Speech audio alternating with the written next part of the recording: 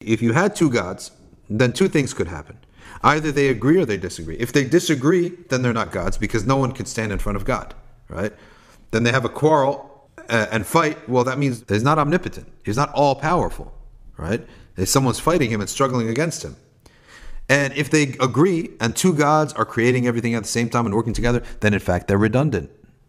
And if they agree to divide the work, then they're not all-powerful, because you're not doing everything. Okay, you have one doing one part and another doing another part. So logically speaking, the idea of a God must be that there's only one.